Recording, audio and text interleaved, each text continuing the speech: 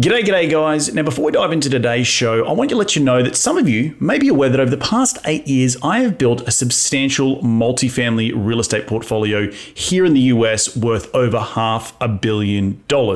And in that time, my passive investors have received fantastic double-digit returns. And now you too can invest directly into my deals for as little as $50,000. So if you're an interested investor, head over to reedgoosens.com to find out more. That's reedgoosens.com. Now back into the show.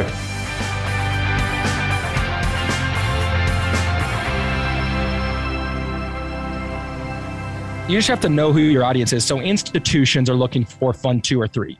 So like really sophisticated institutional capital. So like the pension fund in California is never going to invest in fund 1, right? They're going to invest in fund 4 or 5 once there's multiple years of audited financials and a track record. But you know, the family office in Cherry Creek would potentially look at it because they could understand where we're at and they understand they're going to get disproportionate returns in exchange for being fund 1. So I think you have to really know your audience, know who you're going after.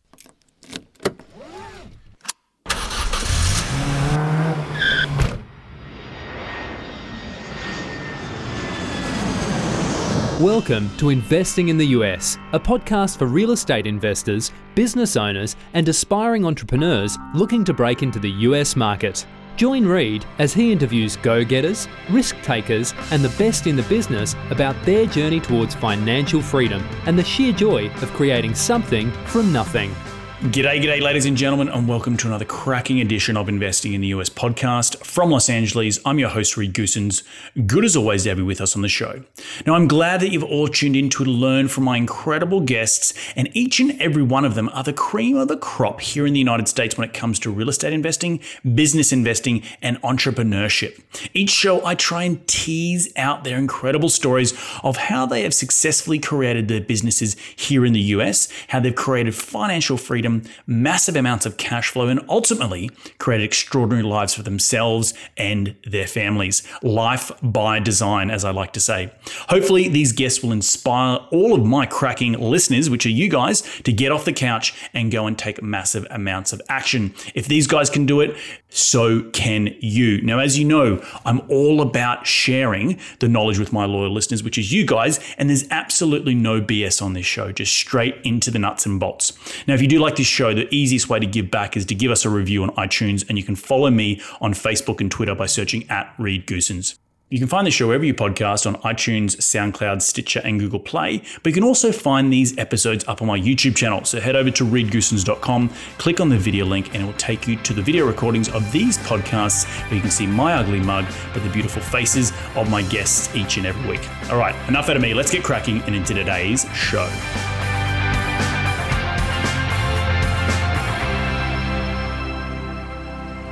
Today in the show, I have the pleasure of speaking with Terence Doyle. Now, Terence is the founder of Verco Real Estate Investment Firm, which is based in Colorado, Denver. And over the past 7 years, Terence has grown the portfolio with over 1,000 real estate transactions, and currently they have more than $80 million assets under management. Terence creates value in his business through his lasting relationships with his constructing partners, lending partners, brokerage partners, and he tops it all off by perfecting his businesses and systems within the business. He's also the co-host of the new Bigger Pockets podcast, The Tribe of Multifamily Mentors, which you can find across all podcasting platforms.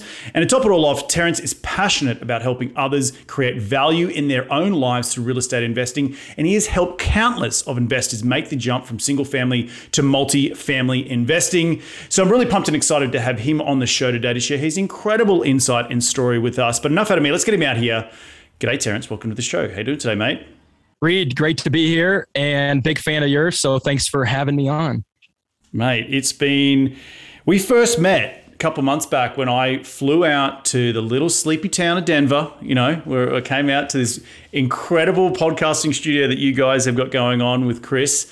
And I'm looking at it right now, being very jealous. So you're sitting in your really cool podcast studio. You've got was it 6 or 7 helpers in the background? You've got an entourage of people. You got a chin up bar in there. You drink drinks all day. It's pretty freaking awesome. We have a team of ninjas. They're solving problems all day. creating content. Oh, yeah, we got a great team here. Diana, Jules, Chris. I mean, they've done an incredible job, and it's allowed us to put out some really cool content and hopefully add value to all of the real estate investors around the country.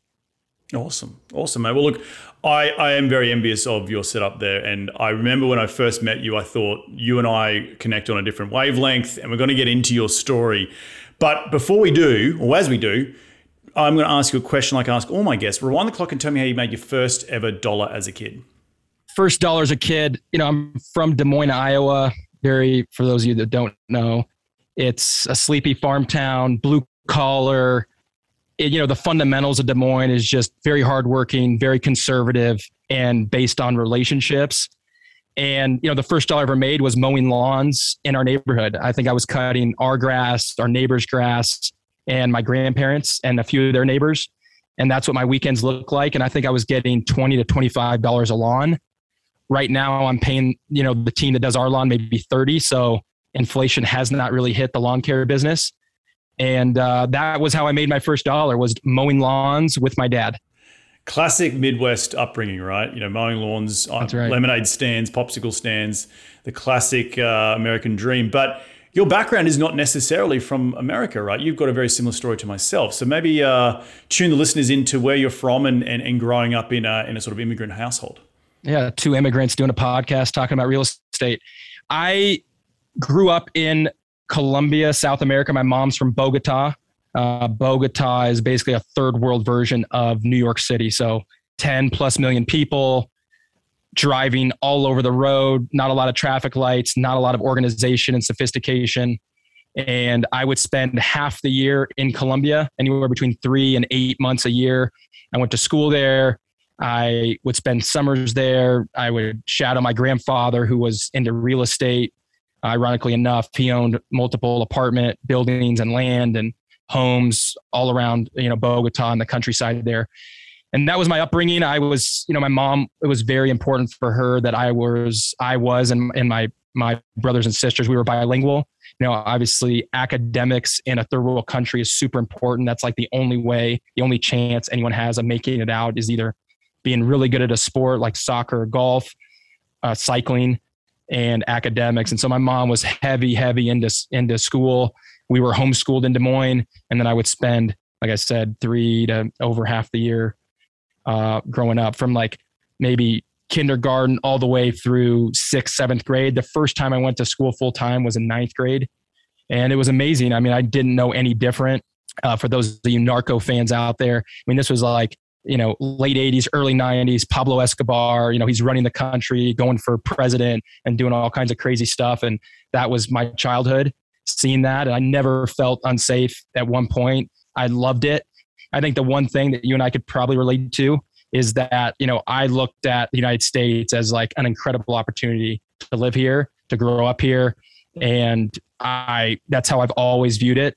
And that's probably what's giving me some of the perspective that you and I share of just looking at the country we live in as unlimited opportunity coming from a third world country where there's very limited opportunity.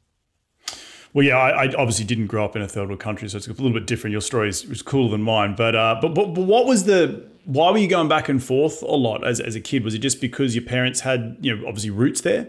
Yeah, my mom just wanted me to learn Spanish and to spend time with my grandfather. And since I was homeschooled, I could basically go, she would teach me half the year, and then I was going to like an American prep school called El Camino, which means the path, in Bogota. So it was like English and American, either missionary parents or, children that their parents were ambassadors or worked for the embassy or something like that in Bogota. Awesome stuff, man. Now bring us forward into what you're doing today and maybe the journey along the path to the success you are, and we'll get into what you actually are doing today. But I know you've got some few interesting Jerry Maguire stories up your sleeve. Do you want to share it with the listeners? Yeah, so I think the punchline is really, the shortened version is that I've been an entrepreneur my whole life. I had the opportunity to play college basketball, so they basically paid me to sit on the bench and do everyone's homework, keep them in compliance. So I had a chance to play college basketball. I was fortunate enough to have, be on scholarship and have the majority of my schooling paid for. I ended up at Colorado Christian University in Denver, Two of my best friends and teammates ended up starting a company, and I was kind of like the third partner. And I was just a junior, senior in college. We had actually started a basketball ministry similar to Athletes in Action, and we were taking college basketball players to Europe, and we'd put on basketball camps in the summer and be able to play basketball games at night against professional teams. So think like Germany, Italy, Belgium, Czech Republic. We'd go into a city like outside Berlin, and we would, partner with the local basketball club there, and they would put on games, 2 or 3 games during the week.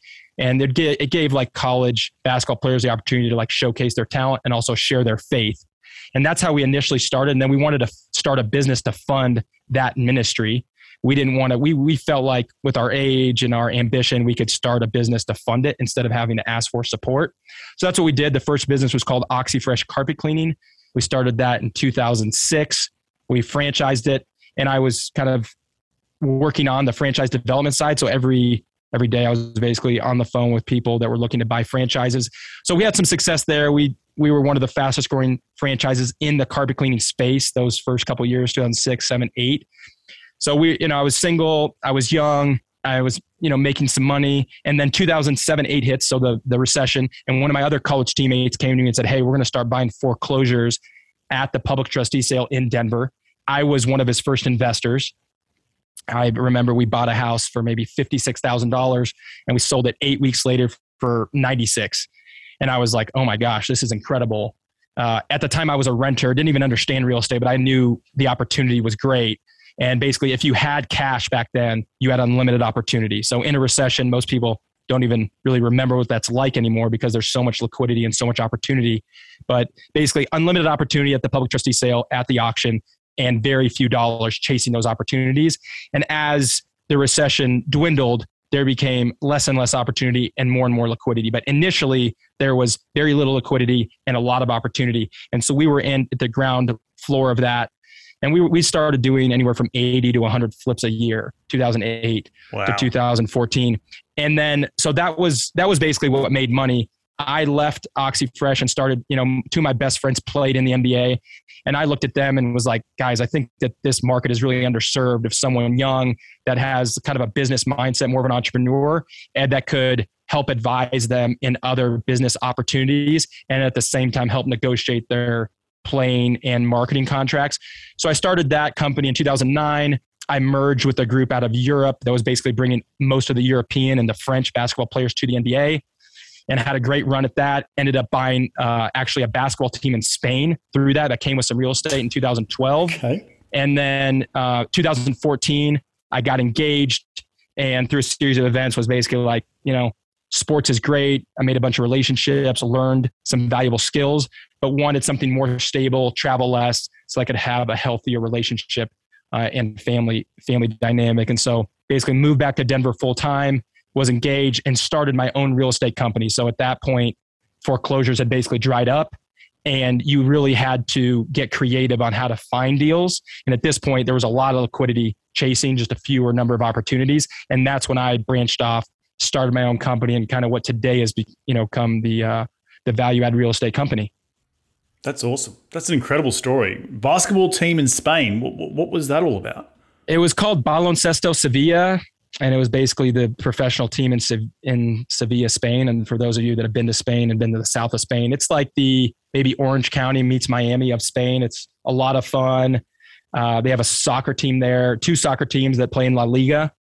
And it's an incredible part of the world. Obviously, Spain is much different than the United States. We had some difficulty there with our business model, and we ended up having to sell the team in 2014. But it was an incredible experience, learned a ton. And yeah, putting that deal together was maybe one of the more fun transactions that I've been a part of.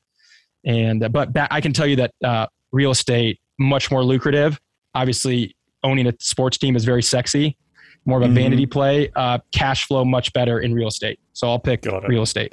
Yeah. I was going to ask you, I was like, does it actually make any money, teams? Like I see, all the big teams around the world, do these things actually make money? And maybe they don't. I don't know. Our business model, just, for those soccer fans out there, our business model was to take young American players that did not want to go to college. So think like the Kentucky of overseas, and we would sign them for 2 or 3 year contracts and have a really big buyout. So we would develop them, just like soccer and have really big buyouts. So when when they were ready to go to the NBA would draft them and then pay us a multi-million-dollar buyout. So we would get, that was our, teams don't make money in Europe. A lot of them struggle, which is why we were able to buy this one for pennies on the dollar during the recession. But our model was sign the top American players that don't want to go to college, develop them, train them on how to be pros. And then when they're ready, the NBA would pay us in Spain. Exactly. So that you get to play against professional competition and really, work on their strength, work on their body. And we thought play against better competition, prepare them for the NBA better, and, provide strength training. And, they're like professional basketball players by the age of 17 or 18 versus waiting 2 or 3 years here in the NBA, here in the United States. And, I ultimately, the Spanish government and the ACB, which is what the name of the league is called, did not want to turn their league into a minor league for the NBA and a developmental league for the NBA. But we had a great model. We had some really top talented players in the United States teed up to come over. But we weren't able to execute on that for some things outside of our control. But I'm still a big fan. Actually, to, a little background on what ended up happening is a lot of those players ended up signing in Australia, which is the same model. And then they came to the NBA after they played in Australia. So Australia just had maybe a little bit different of a season, maybe not as difficult to enter. And so a lot of those players have gone to Australia, played 1 or 2 years, and then come to the NBA and done the exact same model that we had teed up in Spain. It's called the NBL for those listeners who are that's right, NBL, the National Basketball League. Yeah, there's a lot of Americans down under. Like I remember the Townsville Crocodiles. They got some weird, the Sydney Kings. There's a bunch of Brisbane has a team. Yeah, some really really big talent. The Bullets. That's right. Yeah. So that was it. I mean, I had an amazing experience. I mean, one of the highlights of that was, one of my clients was really close with Kobe, and we were in the gym a year after they lost the finals. And I remember watching Kobe train and just his focus on fundamentals. So a lot of the things that I observed and learned and experienced as being a sports agent, I've been able to transition into real estate. It was an incredible journey, and so many amazing memories and pictures to carry forward. That's awesome, dude. That sounds like a really incredible story. That's thank you for sharing that with us. I'd have never had anyone on the podcast tell me that they bought a basketball team before. So regardless if they're professional or not, I think that still is freaking super cool. So awesome stuff. But now transitioning into real estate, what are you doing today? Let's maybe bring the listeners up to speed. I mentioned earlier that you're about $80 million of assets under management, but I also know personally you've got some pretty big deals going on the side, and you're graduating into a fund model. So share us what's going on in your world these days. Yeah, so I started out just doing deals with my own capital, and then I brought on a buddy from college that was really good. I think part of it is just being self-aware, understanding my strengths. And so since I was an entrepreneur since 2006, by 2014, I'd clearly identified, here are the 2 or 3 things I'm really, really good at. Here are the things I'm not good at. And I was able to hire or partner with people that were strong in areas I was not. So I think that's one of my big takeaways whenever I'm talking to earlier stage investors or people trying to get in is, number one is just be self-aware, understand what your strengths are from day one, and then either hire a partner with people that are strong. And so my business partner was one of my best friends from college. He was an analyst, very analytical. He ran the bookkeeping, accounting, legal, insurance, all the back office stuff. So I knew how to, I had the relationships and I knew how to put deals together. I knew how to source deals, oversee the construction and the capital stack. I spoke fluent Spanish. So one of my early on strengths and the ways that we separate ourselves was we could basically take on any construction project that most other people were scared to do because I had my own set of crews just from being able to speak Spanish. So framing, drywall, paint, flooring, roofs, windows. I mean, I had the top subs in Denver that would work for me and just, that was scalable. They would do the same thing on every project. So I was not an artist. I was not trying to have the sexiest building on the street. I was just trying to have the most profitable, lowest basis, building on the street that would cash flow. And so started out flipping some homes, quickly realized that for me to scale, I needed to be able to do more doors in one location, right? So if you think about doing 30 projects at once, 30 single family homes all over the city of Denver, driving around, it was just a nightmare. So I was like, why don't I just buy a 10 or 20 unit building so I can have my crews in one location, one address, and do 10 bathrooms, 10 bedrooms, one roof all at one time. And that's really was the genesis. Early on, my underwriting was pretty simple, was every $100 I can raise rent, at a 6 cap was worth $20,000 per unit in value. So, from flipping, I was looking at how much am I going to make per house. And this was how much I'm going to make per door for every $100 I can raise rent. And that was really back of the napkin. So I was able to take the skill that I had learned from flipping houses, which was you had to move really fast with cash. And I was able to take that into sourcing multifamily off market and being able to underwrite really quickly and make offers extremely quickly, get through due diligence. And that was really our advantage, was we had in-house construction and I could make offers and move faster than my competition. Yep. And so I was basically buying 4-unit to 20-unit deals in Denver, and I would clear the building, renovate all the same, fill it. And then because debt was going down, rents were increasing so quickly in Denver, I had basically effectively doubled my equity. So I was selling these buildings every 12 to 16 months. Then I was taking that capital and buying Des Moines, Iowa. So my brother at the time was a college basketball coach. He wanted to move back to Des Moines, be close to family, our family, and then start having children with his wife. And so him and I basically bootstrapped a property management company because we quickly got to like 100 doors there. So if you can think, I was selling Denver at like 150 a door, and I was buying in Des Moines at like 20 a door, $20,000 per door, and the rents were like 600. So Des Moines at the time was like a secondary market, not a lot of institutional capital chasing it. And that was really the genesis of the company. Is I was selling Denver, buying Des Moines, and I quickly put together 300 or 400 doors in Des Moines that we were managing. We really had to figure out property management, which is another pillar of our business today. And then by 2019, my then business partner had basically come to me and said, look, we've done super well. I want to spend more time on the golf course, less time in the office underwriting and managing all these details. Because at the time we had maybe 400 or 500 doors, just him and I and my brother. And so at that point I had to think about, okay, how am I going to scale by replacing a partner that basically wore like 10 hats, 10 roles in the company? And what am I going to do? And that was the first time I started raising outside capital. It was basically 2019 and 20.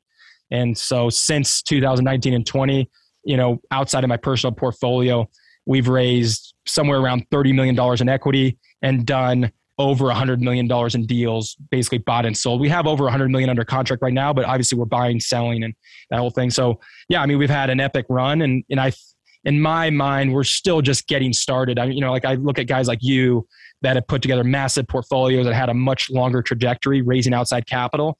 Because I was really just playing with my own capital and my partners, I'm just really in early stages of raising outside capital. And so in this last year, we raised a fund. We have somewhere around $20 million of equity committed. And basically every time we do a deal, we just call a portion of that capital that's been committed. So that's where we're at today is, we have our own construction company, have our own property management company, and then our own asset management company where we're managing the capital from the fund that we have raised. Mate, that's super impressive, and I don't think you should sell yourself short, because what you have done is created value through learning it very lean, right? It was you, your brother, and your business partner, and I think you got to tip your hat to that, because that's what makes you valuable. Equity will chase you once you've set up those systems, and I think that's what people want to invest in, is when you are an inch wide and a mile deep in a certain market.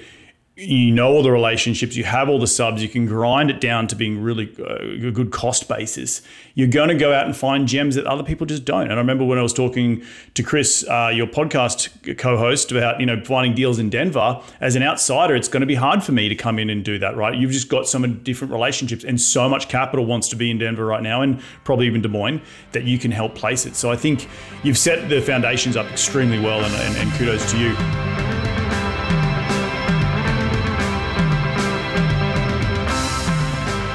For those of you who are interested in staying up to date with all the latest happenings in my business, or to learn more about passively investing directly into my multifamily value add deals, then head over to reedgoosens.com and sign up for my monthly newsletter. By signing up, you'll automatically be notified about my new up and coming investment opportunities.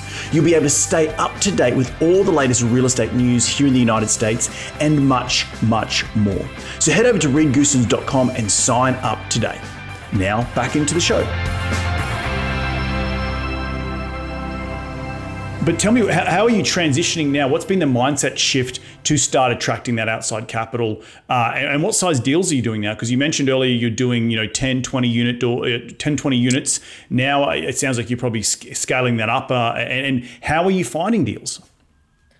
Yeah, power pack list of questions there. I'll try and answer one at a time. So we are targeting 100 plus unit deals. So, some of the best deals I've done with my own personal capital is buying 100 plus unit buildings where, as opposed to like a 20 unit building, I can put full-time maintenance, full-time leasing on site. Now we've built kind of our own proprietary system for how we do maintenance and leasing, but I have to have the scale in order to support full-time help on those buildings.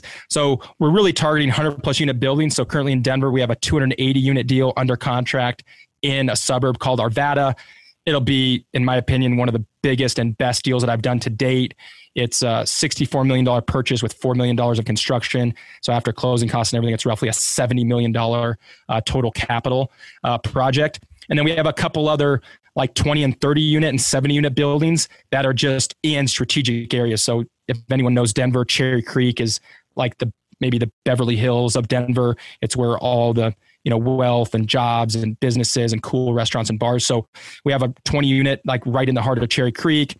We have a 70 unit that we're doing right in the heart of downtown, an area called Five Points. And so, I'm trying to pick off like really strategic value add buildings. So our core really is using construction and property management as an advantage, right? And we find ways to lower expenses, drive NOI using both of those, systems and businesses that we've set up. And then in Des Moines, we're trying to buy 100, 200, 300 unit buildings, just like we've been doing, for the past 3 or 4 years.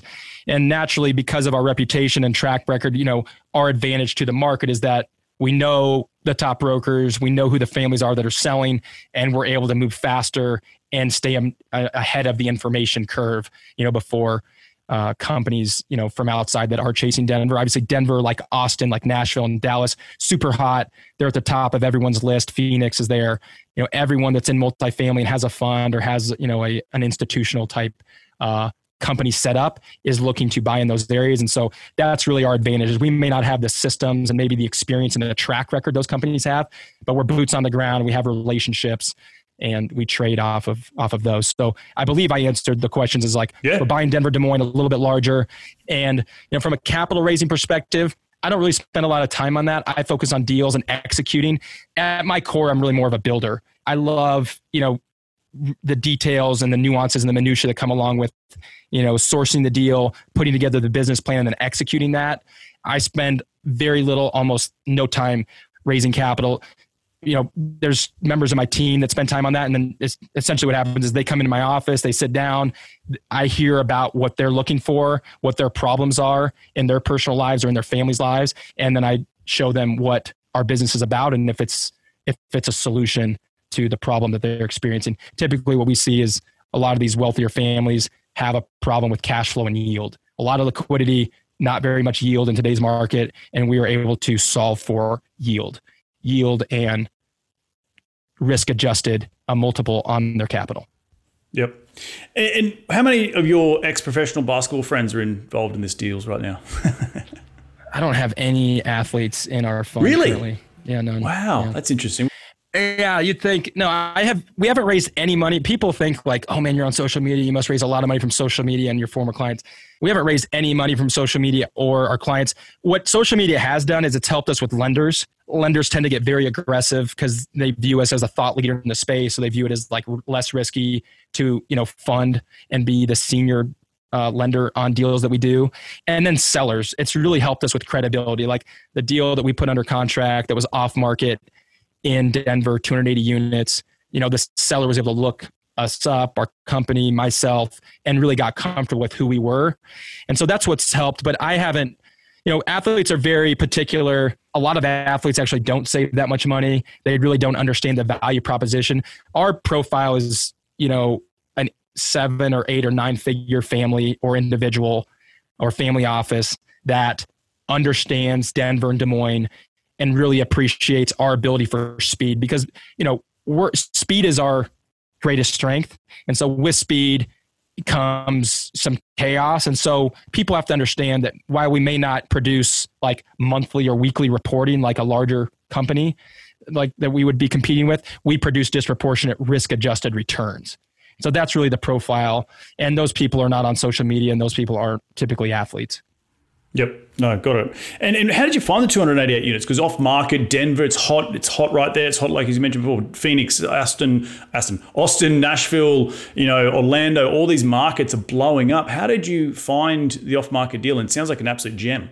Just relationships. The gentleman that owns it has owned it since 1975. He was in the middle of between deciding to refinance or sell. He owned it with a family trust out of Hawaii. The trustees were elderly and kind of in the fourth quarter of their lives. They had 12 children behind them. And so the managing partner was basically looking at the asset like, do I really want to answer to these 12 children, or should I refinance, or, would I sell? And the lender that he was looking to refinance with made one phone call to a buddy of mine. The buddy called me and said, hey, if you write on this really quick, he might be willing to sell instead of refinance. So I looked at it actually July 5th, wrote an offer July 7th. I went hard on $500,000 of my own capital July 9th. And we basically wrote the contract on the back of a napkin. And he didn't want to deal with attorney. He was later on in his life, didn't want to deal with attorneys, didn't want to deal with a bunch of different people, just wanted to deal directly with someone local that he could trust, they could verify they had the money and would move quickly and make it convenient. And that's typically what we're buying is legacy owners in markets we know that can make one or two phone calls and verify we are who we say we are, and there's not going to be any riffraff. And we're typically trading price for convenience and speed, right? And so that's what we were able to do there, and that's typically what we do on every deal is we can just get in before anyone else knows about it and trade convenience for price. When are you closing? September 30th, and that's a hard date. We've been spending, we're full. We just actually got the senior debt piece locked in. We're, ordered appraisal a few days ago. And so, probably by the time this airs, we will have closed on it and be in full construction and property management mode. And you guys are taking the property management as well? That's right. So I think one of the big things that I've learned personally is with my own capital, I've lost multiple six figures trusting third-party management. Now this is with like 20, 30, 40, 50 unit buildings. And just by not having aligned interest, right? Is that vacancy doesn't hurt them as much as it hurts me. They love lease up. They love renewal fees. They love fees. I hate fees, right? And so with me being sometimes the largest investor in our deals, I'm looking to lower construction, de-risk the asset, and lower vacancy and fees as much as possible. And so I, through the pain of losing money from third parties, basically my brother and I built our own property management company. And so we've got incredible, I believe, talent on our property management side with leasing, maintenance, and just the back office of property management, really underwriting each lease, understanding the system behind maintenance that's really going to drive renewals, and understanding how to do proper background checks so we get the right people into the properties. As you probably know, vacancy is the number one killer of NOI. And so, we want to drive occupancy, and we want to make sure that when we get people in, they're going to stay. Right. And that's, I think the best way to do that is to control it. Third parties can be good. And I know a lot of successful operators around the country that hire third parties and they've crushed it. That's just not my experience, right? Anytime I've hired third parties, it's been painful. And so we had to build our own, basically to protect our own assets. No, it's good. It's good advice, but it's also a lot of people, like people and myself. I do third party. I don't bring it in house, and we've always tossed around whether we should do it or not. But it's like you have a HR problem, right? You're a HR company at that point, and you're not making a ton of money. You're really just reducing your expenses, which is still very, very vital. Because I also agree that I was literally on a phone call today with my San Antonio team, and they're just we're over on the monthly fees because apparently you hit collection rate, it's like, isn't that your job? Yeah, totally. So I hear you. Pivoting now into the fund, because I think when I met you in Denver a couple of months ago, you were either just starting or you're bringing someone on to help you start the fund. So for those people out there who are curious about how to start a fund, what's been the experience like for you, starting something from scratch like that?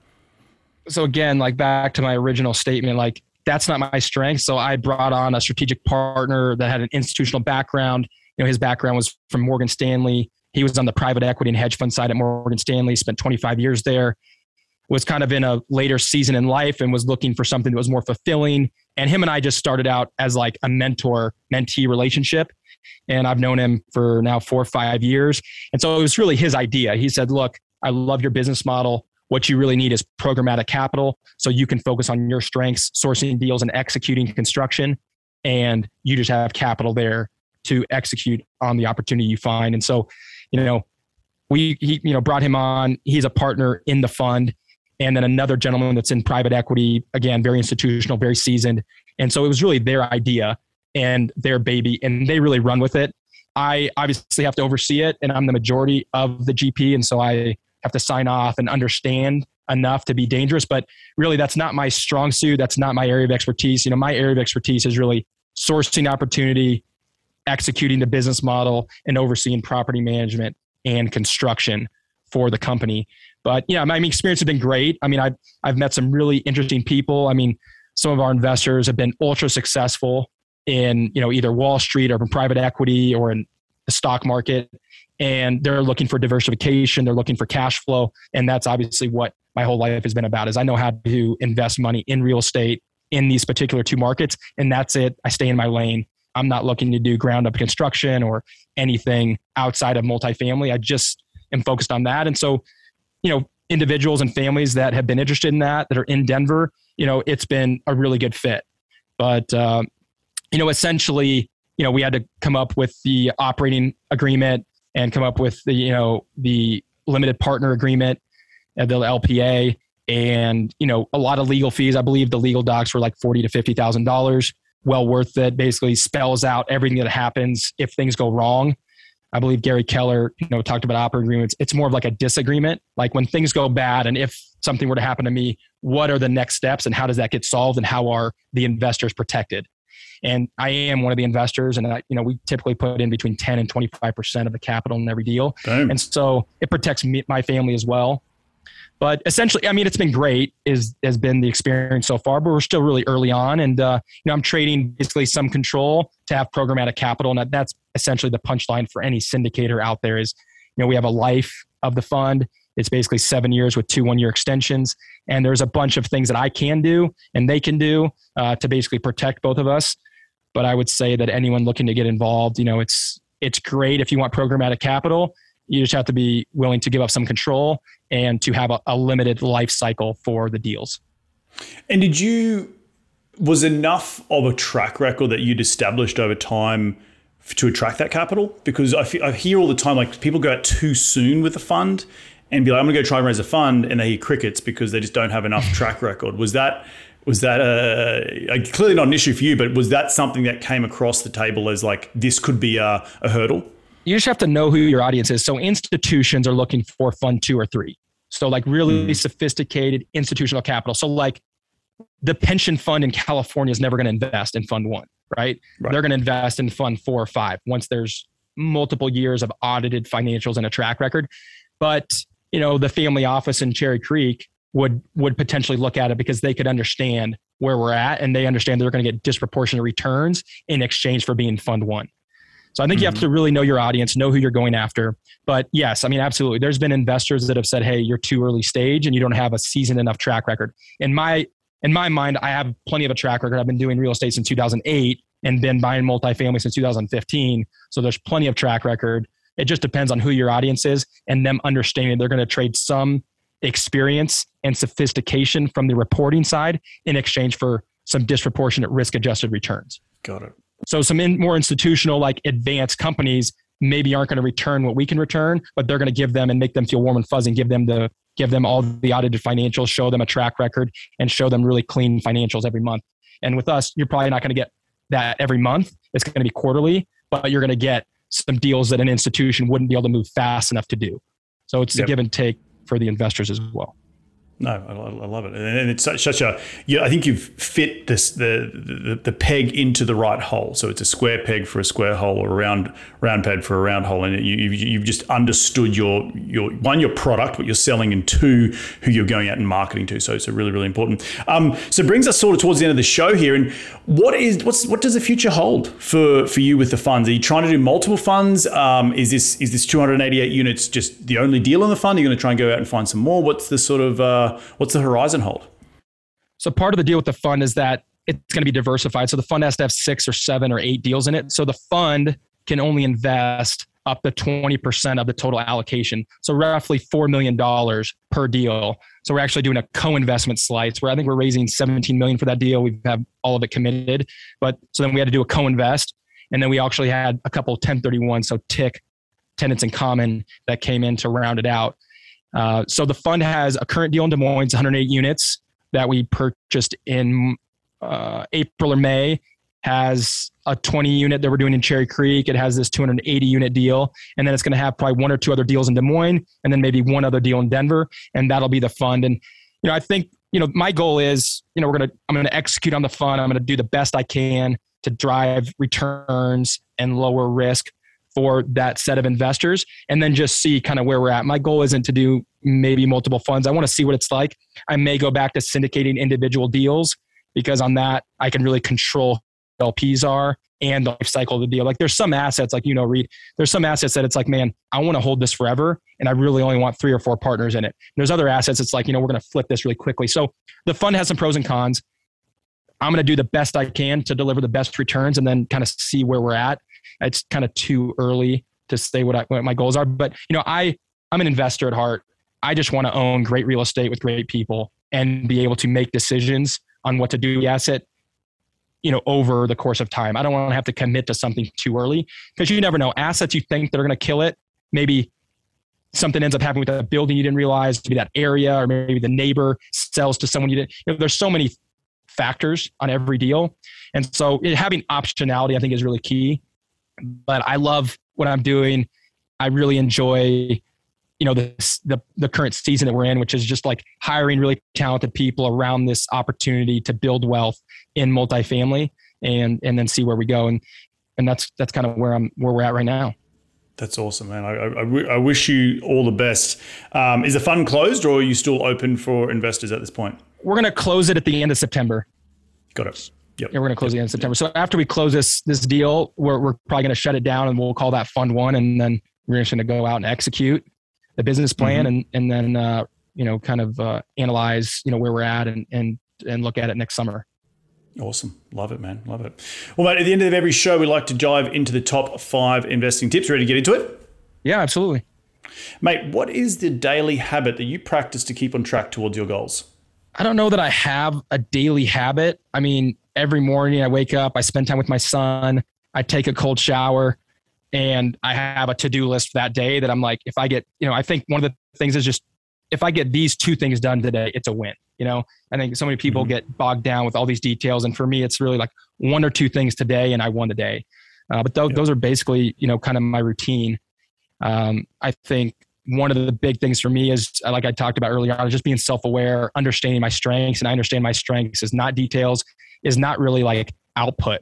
Like the value I add to my company and my investors is not like a great work output, but I'm really driven by relationships and opportunity. And I have people around me that deliver great output around me, And so I'm not really focused on like, I got to get this report done. I got to get this Excel spreadsheet. Like I have people around me that do great work, and I'm focused on creating opportunity and bringing people together.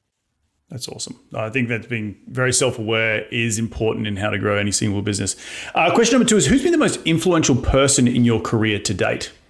What's interesting is every season of my life, I've had incredible mentors. And right now, I have 2 mentors that are my partners, and they've just been ultra successful from an investing standpoint. They would call themselves more like asset managers more than investors. Like I would consider myself like, I understand how to do one thing in real estate. And so people trust me with that. But there's people that sit above that are really asset managers that understand systems and process and care for capital and the systems around that. And those 2 gentlemen are really my most important mentors to date.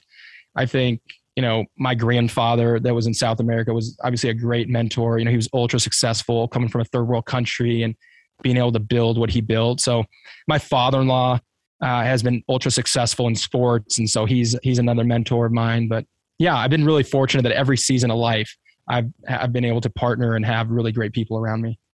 Awesome, mate. Question number 3 is, what is the most influential tool in your business? When I say tool, it could be a physical tool like a notebook or a phone, or it could be a piece of software that you can't run your business without. What is it? I would say Google Docs. I'm in Google Docs every day, and that's that's probably like from 1990s, but that's really what I used. Like I said, I'm not really a work guy.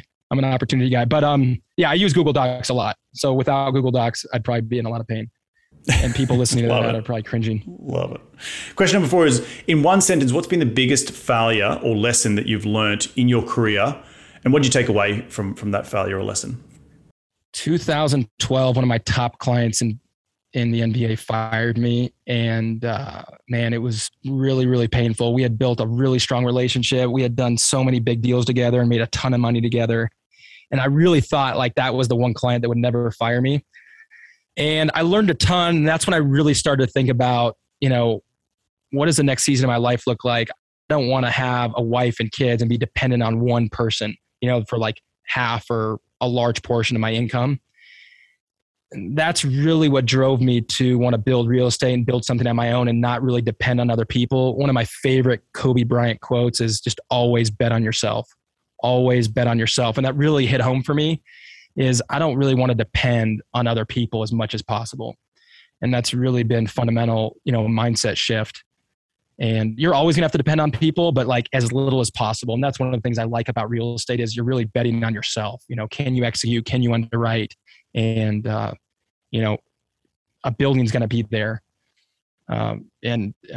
So it can't, like a building can never fire me type mentality. Right. And so that's kind of been, I think, one of the big pivotal learning lessons of my life. And I think I've had, I think being an entrepreneur, Reed, you can probably relate to this. I've had so many failures. Every single week I have failures, things that I try or test or I'm brainstorming and that don't work. And, just looking at failure as, hey, that's just a learning lesson for me or something that's going to motivate me or teach me. Like I said, I've lost a bunch of money in construction, just trusting the wrong people. And then that's only like helped me refine the process. A lot of money's been lost in property management, helped me refine the process to be where I'm at today. And so, I'm going to have more failures. And I think that's just going to help me learn and prepare me more for the future. Love it. Absolutely love it, mate. And last question for you is, where can people reach you to continue the conversation? They want to be in your sphere. Where do they go? I think Instagram or LinkedIn. I'm pretty active on social media. My cell phone, I'm on my phone all the time. So a lot of people text me. I don't always respond to every text. But, my cell phone, if someone's pretty crafty and they add value, I'll respond to text messages. But text message, social media, I'm pretty active. Awesome stuff, man. Well, look, I want to thank you so much for jumping on the show today. I want to take, reflect some of the things that I took away from today's show. I think the biggest thing is your resilience to go out and probably the last statement you made, bet on yourself, but you've done it through multiple different avenues in your career. You went off to Spain to start buy a basketball league, buy a basketball team to try and create talent. You've seen opportunities where others may not have, and you've gone and bet on yourself. And I think that takes a lot of balls. It takes a lot of spine, and because you're not worried about the failure, you're just worried about the curiosity of going out and doing something. I think that was probably the biggest thing I took away from today. And I think as you're evolving as an entrepreneur, you are finding new ways to create value for others in different systems that you're creating. And then the last thing I think was understanding your strengths. You know where you're strong, you know where you're weak, and then plugging those holes with really, really good people. So I think that were some of the lessons I took away. Did I leave anything out? No, Reed, that's a great summary. And hey, look, I'm a big fan of you. I love your energy. I love your passion. I love the background you have coming, from Australia and your story in New York. So I just love what you're doing. I'm a big fan, and anything I can ever do to be a part of what you're doing, man, I'm all in. Awesome, man. Well, I appreciate it. And back at you. I'll let you go, but enjoy the rest of your week, and we'll catch up very, very soon. Thanks, Reed. Well, there you have another cracking episode jam-packed with some incredible advice from Terence. And if you do like what Terence has got going on, please reach out to him at Terence Doyle on LinkedIn or on Instagram. He is very active on those two platforms. He is an incredible wealth of knowledge if you want to dive into the Denver market and really understand what he is doing with his fund and his teams and his systems. Super intelligent guy, and he's just out there getting things done. I want to thank you all again for taking some time out of your day to tune in to continue to grow your financial IQ, because that's what we're all about here on this show. And if you want to invest with me, the easiest way to find out what I'm doing is jump over to my website. Jump over to reedgoosens.com, hit the Invest with Reed button, and you're going to find out more about all the deals that I'm doing in today's economy and in today's environment. All right, guys, we're going to do this all again next week. So remember, be bold, be brave, and go give life a crack.